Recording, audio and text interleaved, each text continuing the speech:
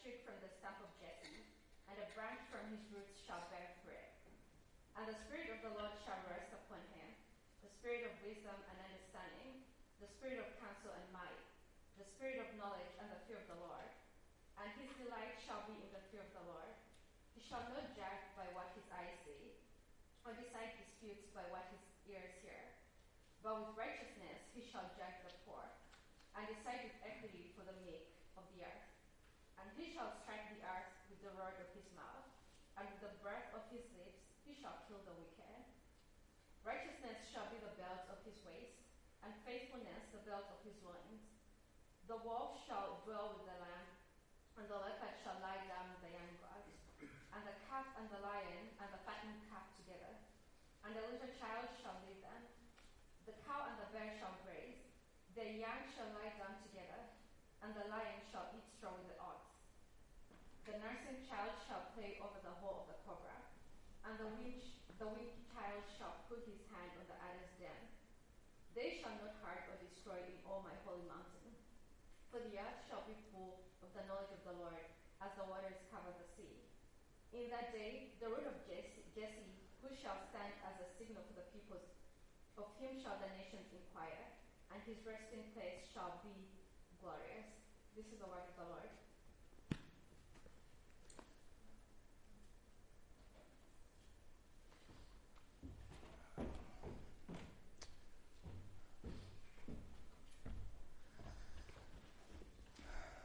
Thanks, Nolan. Well, hello, church family. It is great to be with you guys. Sorry, I know there are two of you who are very upset that I'm doing this right now, but I have psychosis, so just bear with me.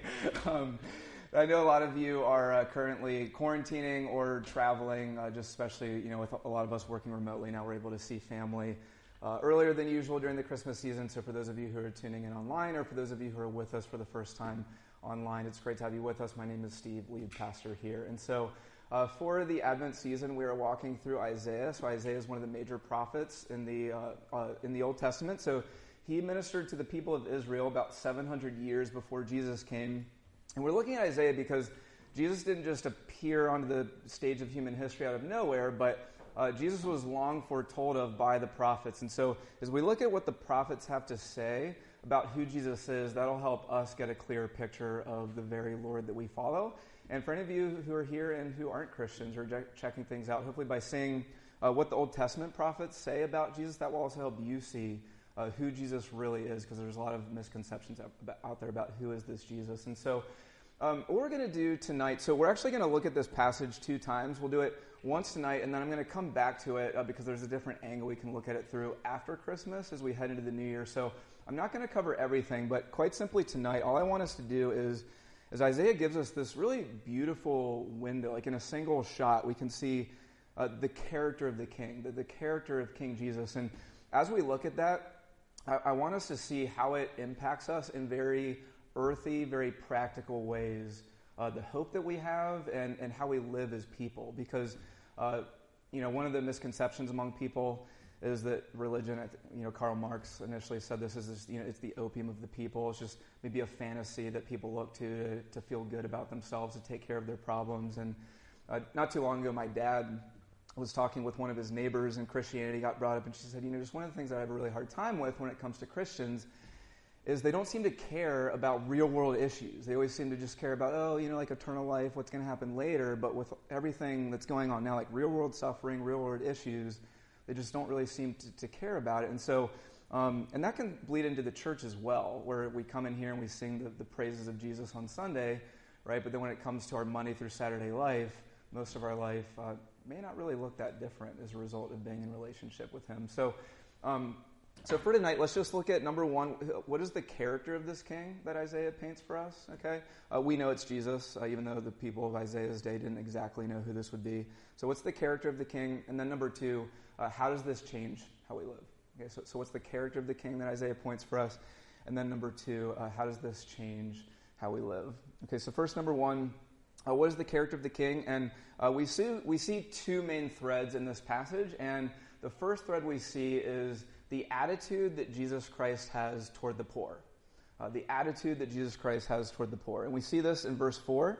So Isaiah writes, With righteousness he shall judge the poor and decide with equity for the meek of the earth. So when you read, he will judge the poor, what does that sound like? It sounds like Isaiah is saying, oh, he's going to condemn the poor. But what this really means is this king is going to make things just for the needy. He's going to make things just for the powerless. Or put another way, he's saying he's going to make sure that those without means or influence or money are going to get fair treatment.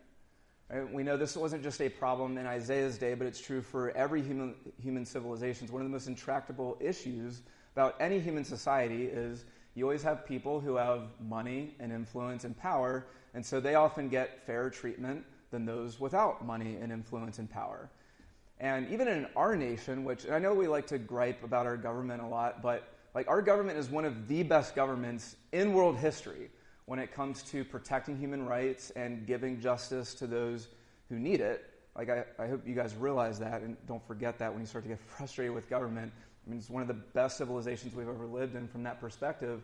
However, like even within our nation, which is one of the best, in not too distant history, we have what incredible injustices that we've seen. So it wasn't that long ago that our nation didn't just turn a blind eye to the enslavement of African Americans, but protected it. And then after that, protected segregation of society. And then even today, right, who has a voice when it comes to, so who's paying for ads during election season, for example, right? It's not the poor. Who's paying lobbyists to influence congressmen and congresswomen? It's not the poor. It's those with means. It's those with money. It's those with connections. Because human civilizations are very good at creating systems where the poor and vulnerable always stay the poor and vulnerable. But it's saying not so with King Jesus. He's exactly the opposite, and thank goodness. And so Isaiah is saying when Jesus comes, so this will be Jesus' second advent, right? When he comes in the future to renew all things, he's going to make sure everybody receives just and fair treatment. And you see this in a couple ways. First, in verse 5, you see he says, righteousness shall be the belt of his waist, and faithfulness the belt of his loins. So what's going on here with this imagery of belt? So this doesn't mean much to us because for most of you, you don't wear a belt because it actually keeps your clothes together, your pants up. Most of you wear a belt so that your shoes have a matching friend. I think it's probably the reason why most of you wear a belt, right? But for Israelites, they had long, very flowy clothing. And so you wore a belt because if you wanted to do anything, if you wanted to actually take action, you had to tuck all your flowy garments into the belt so you could start moving and walking around without tripping all over the place. And so one of the things Isaiah is getting at here by saying righteousness shall be the belt of the waist of Jesus Christ is he's saying Jesus is actually going to take action with respect to caring for the poor and bringing fair treatment for all. So he's not like a lot of leaders who may initially come out with a lofty promise or even good intentions, but then inevitably get swayed by the people who are paying their paycheck. No, he's actually going to bring complete justice and fair treatment for all.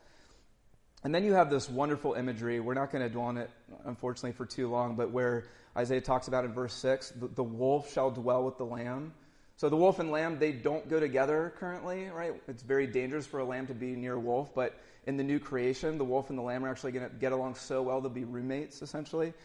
You have other language here, like the lion shall eat straw like the ox, so the lion's going to become a vegetarian. You see a child playing with cobras. So this is utter tranquility that Isaiah is painting here, because this is how good Jesus is. This is how effective Jesus is at bringing about peace in our society. And so that's the first thing we see is Jesus' utter care and concern for the poor. And Christmas even sheds more light on this because we see that Jesus went so far to care for the poor and identify with the poor that he wasn't born into an aristocratic family. He was born into a poor family. We looked at a lot of this last week. And also, who did he spend his time with? It wasn't those with connections. It wasn't those with influence. But he spent time with the poor, with the vulnerable, and cared for them. That's the character of who Jesus is. And we'll come back to this in a minute on how this actually impacts how we live. But just want you guys to see this is the first thing. Jesus' incredible concern for the poor. Okay, so next, what do we see about the character of King Jesus? And what we see here is wisdom. That's another key thread we see here. And so let's start in verse 2. Isaiah says, "And the Spirit of the Lord shall rest upon him." So in the Old Testament, when the Spirit of the Lord came upon somebody, it wasn't so much referring to salvation like the New Testament talks about, but the Spirit of the Lord would come upon a key figure, so such as a prophet or a king, to uniquely empower them to complete a task. So we saw in Samuel, we were in Samuel for most of this year, right, where the Spirit came upon David to empower him and make him successful for the purposes of God. And what was understood in the Old Testament was when the Spirit of the Lord would come upon somebody, that wasn't a guaranteed permanence of the Spirit resting upon somebody. So that's why in Psalm 51 you see David crying out to the Lord, "Take not your Holy Spirit from me." He's not saying, "Don't make me unsaved." He's saying, "Please don't remove me from my office of king," is what he's getting out there. And so when Isaiah says the Spirit of the Lord shall rest upon him, what he is saying is with this new king, the Spirit will be so close with this king, and the language of resting upon him implies a permanence of the Spirit being with this person in a way that it completely equips this person for the task at hand. And what's the task at hand? It's wisdom. So we see, continuing along in verse 2, the Spirit of wisdom and understanding. So he has incredible insight and perception. But not just insight and perception, keeps going, of counsel and of might. So might there, he's not just able to see things as they are, but he actually has the might or the ability to make it happen. The Spirit of knowledge and the fear of the Lord. So why does he say fear of the Lord there?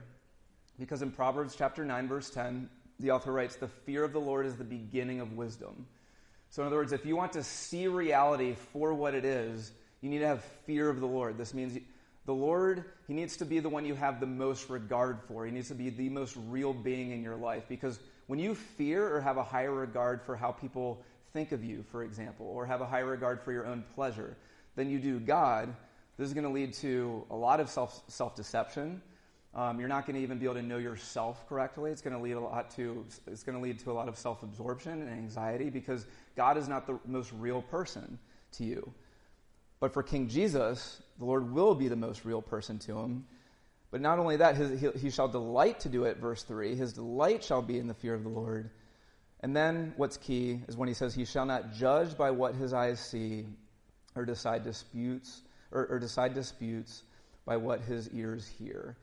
In other words, King Jesus is not going to be fooled by appearances. Because what wisdom is, it's the ability to see underneath appearances and see reality for what it is. And so I'm sure for you guys, most of the most stupid decisions you've made in your life are probably because you went based on appearances. He looked good. She looked good. It looked good, right? You weren't able to discern the substance underneath that person or that job or that relationship or whatever it may be. But Jesus isn't fooled by appearances. He makes the perfect decision every single time. And we'll get to, after Christmas, we'll look at a lot of the more practical implications for how we pursue wisdom, especially as we think about the next year. But for now, as we think about Jesus being the most wise king and how that relates to Christmas, so what Christmas shows us and what Christmas sheds greater light on with respect to the wisdom of Jesus is, particularly what Christmas does is it shows how the wisdom of Christ or the wisdom of God compares to the wisdom of the world. So one of the things you see in the gospel accounts is, and this is in the Gospel of Matthew, when Jesus is born, you have these wise men that they come and they seek out Jesus, and when they come to Jesus, what do? They bow before Jesus and they worship him. And what's that showing? So yes, this did happen. It's a historical event, but it's also an illustration of this fact that the wisest of the wisdom of the world bows down before the wisdom of God. So the wisdom of the world is foolishness compared to the wisdom of God. Or you flip that upside down, also how it works is the wisdom of God is foolishness in the eyes of the world. And I don't think this is more clearly displayed or illustrated than in that manger with baby Jesus. And so here are two ways that we see that Jesus turns the wisdom of the world completely upside down on its head, and it looks like foolishness to the world. So the first way is how we think about success. Okay, how we think about success. So do this thought experiment with me in here. I'm borrowing this illustration from Tim Keller. So imagine you're entering into a strategic planning meeting, And so what's strategic planning meaning? You get the whiteboard and you write at the top of the whiteboard the end goal. Okay, what's the result we're heading toward? And then you get the bright minds in the room and you say, okay, now let's plan what are steps A, B, C, D to get to Z, the end result. And so imagine that your end goal, like your purpose in life, is you want to be successful. So you bring in all these bright minds, closest friends, etc., and you say, I want to be successful. And they go, okay. And so you go, okay, here's what I want success to look like. 2,000 years from now, I want virtually everybody in the world to know my name. Okay, number one. Number two, here's how successful I want to be. I want roughly a quarter of the people in the world to center their entire lives upon my person and my teaching. And not only that, but number three, I want my teaching to be the most single important body of thought in world history, and for two to three of the world's largest civilizations to some degree or another, be built on my teaching. Is that successful? Yeah, I think that's successful, right? So now imagine that one of the people you brought into the room says something like this in terms of how they think you should go about executing getting to the success point. And they say, okay, so from day one, from the day you're born, make sure that you always live in out-of-the-way villages and never live in any type of major city or center of cultural influence. Okay. Number two, don't network at all. Okay, so like don't get in any financial networks, don't network economically, don't get into the networks of the arts. In fact, don't know anybody of any importance in any network. And then number three, just as your career is getting off the ground, get executed in disgrace. Like, would anybody in the room, if they're in the right mind, say that's what you need to do to achieve this kind of success? Of course not. But that's what Jesus did. And it's through Jesus doing that he actually accomplished what he did. And it's through Jesus doing that is why any of you who are in here who follow Jesus are where you're at now. Why? Because the wisdom of God is foolishness to the world. And God's wisdom wins. Every time. So first we see it with respect to success and how Jesus went about being known in the world. But more importantly than that, we see how God's wisdom works when it comes to how he actually saves us. And here's what I mean by that. So the more I talk with people, this isn't just rhetoric, I'm being serious. So the more I talk with people both inside the church and outside the church is when we think about God, or even when we think about Christianity, we tend to go to one of two poles. So on the one pole is you have the religion of wrath, or the God of wrath. And this makes sense to a lot of people, because in the religion of wrath, or you could call it the Santa Claus religion, you have the bad people. Okay? It's very black and white, very binary, so you have the bad people. Bad people get judgment. Bad people get coal in their stocking. Bad people get wrath. Right? And then you have the good people. And the good people are, if you do enough things, then you have the ultimate bar exam at the end of your life, and if you've done enough good things, then you're accepted into God's family. Okay, religion of wrath. The other pole you have is the religion of acceptance. So in this religion, you just have God who's a kind of a benevolent grandfather who always smiles at you, and he never contradicts your desires, because, why would you tell somebody like something they feel could actually be misplaced? And he doesn't judge anybody, because who wants judgment? He's just a God of acceptance, and what you need to do is decide what's right or wrong for you, and don't you dare tell anybody else what's right or wrong for them, because after all, God accepts everybody as they are, so you need to act as God does, and you don't import this religion of wrath, religion of judgment. So you have this religion of wrath, religion of acceptance, is how most people view things in the world. But what Christmas shows us, and I'm so glad that it does, and the entire testimony of the Scriptures, is God is neither a religion of wrath or of acceptance. And here's one of the reasons why I'm so glad he's not, because both of those religions, while they look very different on the surface, they're both a religion of the self. Okay, so in religion of wrath, or Santa Claus religion, it's you have to do good, right? You have to be moral, you have to be brave, you have to be courageous. And at the end of your life, you better hope you've done enough good things to merit God's love for you, because that is the ultimate exam that you have to pass, whether or not you're going to heaven or hell. It's all about you. But same thing with the religion of acceptance. because you're the one who has to decide what's right or wrong. Okay, you have to create your own self, which, as we're seeing in our current culture, is completely crushing. It's completely exhausting. You always need other people to affirm you because you never know if you're doing enough. And in both religions, you get no help from the outside. Okay, because they're fundamentally about you instead of what God is doing for you. But the gospel of Jesus Christ, and Isaiah sees this, we'll see it in a second, is a religion of grace.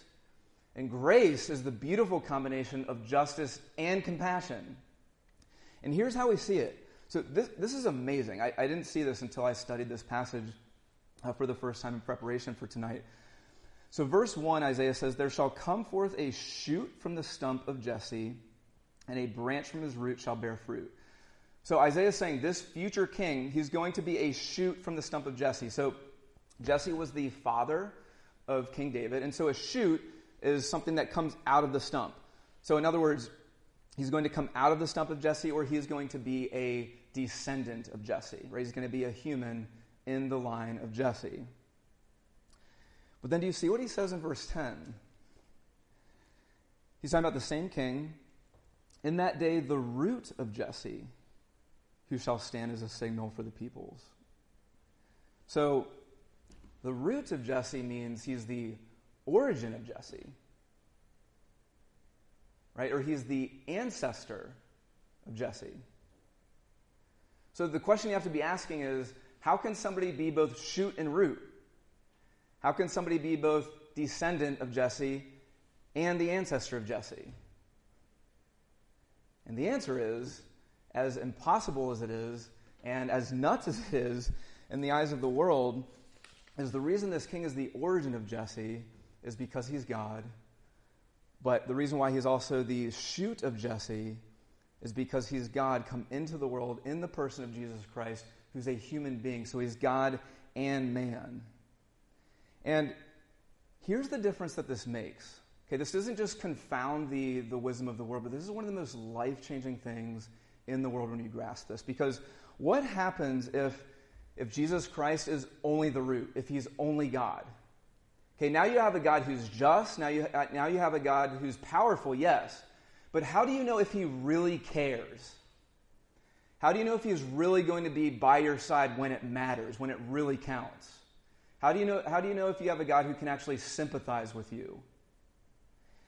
Or if you have a God who's only the shoot, if he's only human, right? So now you have a God who, yes, he has sympathy, now he gives you companionship, but he lacks the power to do what you most need to do. If God is only the shoot, or if Jesus is only a human, then you have no hope for full forgiveness. You have no hope for actual transformation. You have no hope that your life isn't going to end in sadness or despair. You have hope for none of these things. You don't have hope to face the inevitable illness or death that's going to come into your life. But if Jesus is both shoot and root, if he's both human and God, now you have something priceless. Now you have somebody, someone unbelievable. Because by Jesus being God and coming into the world and going to the cross, taking God's justice and wrath in your place on the cross, now you have what Paul says in Romans 3, where God is both just and the justifier of the ungodly, of sinners, who's you and me and every single person in this room. And so now you have everything. You have a God who actually knows what it's like to be tempted. You have a God who actually knows what it's like to feel uncertain or to feel alone. But not only that, because he's God, you actually have a God who's with you, whether it's in your hopelessness or your sorrow, your uncertainty, who actually has the means, as the maker and creator of heaven and earth, to do what needs to be done in your life, and he will never, ever disappoint you. Because he's God and man, and that's what Christmas shows us. There was glory in that manger. There was treasure in that manger, and yet nobody saw it. Because the wisdom of God is foolishness in the eyes of the world. And so here's what I want for us as we look at the character of King Jesus. First and foremost, if anybody is worshiping with us this evening, I want you to be very clear that fundamentally Christianity is not a moral program, but it's about receiving with the open hands of faith, where you bring nothing to the table and say, just God, please receive me for what Jesus Christ has done for me. That's first and foremost what Christianity is. But out of that, when you see the character of this king, and I hope as you've been able to meditate just for the last 25 minutes or so, the picture Isaiah has painted for us about the beauty of King Jesus, it takes your adoration and then moves it into action. And so here's two simple areas that this can do for us as we head into Christmas and as we head into next year. And the first thing is we have to care about the poor. I mean, by God not just speaking and using words that he cares, but actually identifying. It's so clear from how he was born to who he spent his entire life with. He cares so much about the poor and the vulnerable. And we as a church, we need to do it not just because it's the cool thing to do in certain social circles, but because it matters deeply to God. This isn't a political issue. This is what God cares about. It's very much a gospel issue. And so my charge to you is just right now, because often when it comes to this subject, it's so massive, but just very simple. We have some great leaders in our church, and I mentioned this at our member gathering back in late October, who are developing an external-facing mercy program to care for the vulnerable in our city.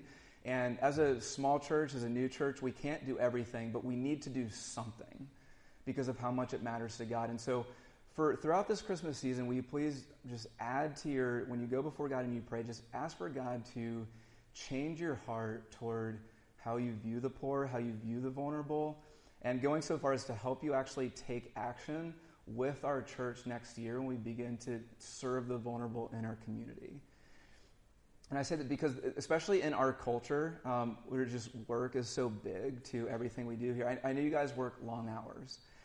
But part of what this is going to require of us is just how we reframe how we work and how we view our free time. Because serving the vulnerable, it always requires sacrifice. And most clearly seen with the cross, with what Jesus Christ did for us. And so as a church, if we are in union with the one who went to the cross, we need to rearrange our schedules and our attitudes. So, whether that's once a week, whether that's once a quarter, we're actually doing something with our hands to serve the vulnerable and the poor because it matters to Jesus. And number two, how the character of King Jesus impacts us and how we live in very real ways is how we think about success, particularly living in a city like D.C. And so this was just a couple weeks ago. I was talking with a good friend of mine. He's a Christian, and I was catching up. I hadn't seen him in a while. He comes from a Christian family.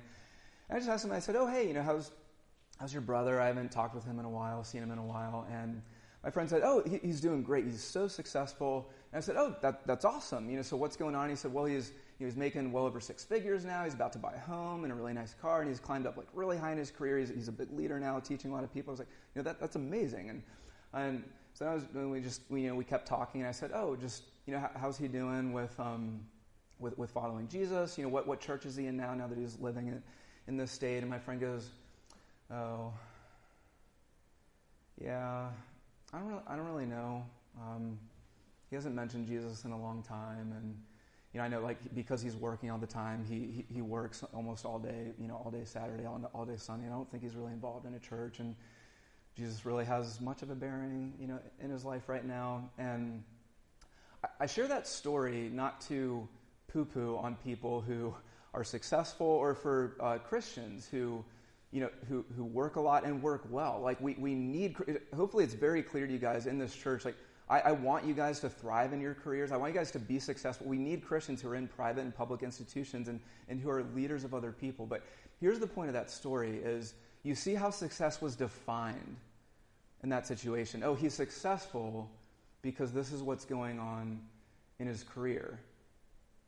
And that dichotomy with what was going on in his life with Christ. And so just in love, can I say to you, as we look at the incarnation and how Jesus lived his life, it would be such a tragedy for your whole life as you think about, am I a successful person? Am I valuable?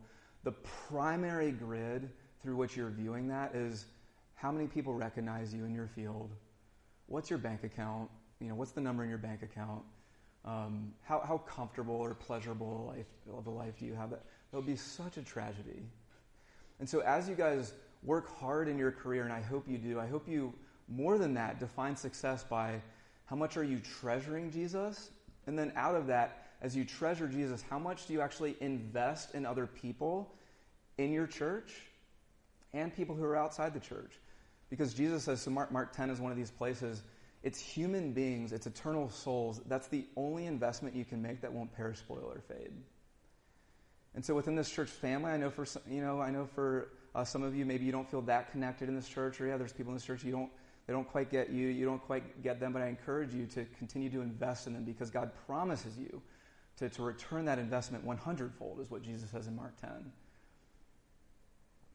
And then with those outside of the church, people are exhausting themselves, defining success and chasing success as the world defines it. And what they need to see is the King on high who came into that manger 2,000 years ago that looked incredibly ordinary, but who makes all the difference in the world. So as we move forward this Advent season, let's actually change our heart toward the poor and define success and pursue success as Jesus defines it as well. Let's pray. Heavenly Father, Lord, I thank you so much for this lucid picture that Isaiah gives us of King Jesus.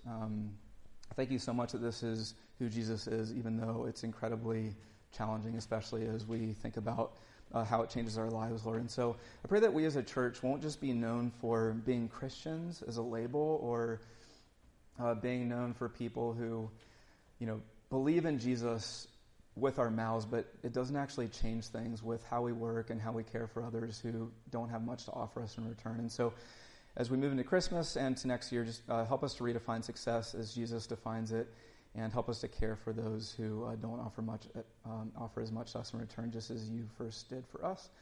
Thank you for these things, and lift our hearts as we finish out this worship service. And it's in the name of Jesus we pray. Amen.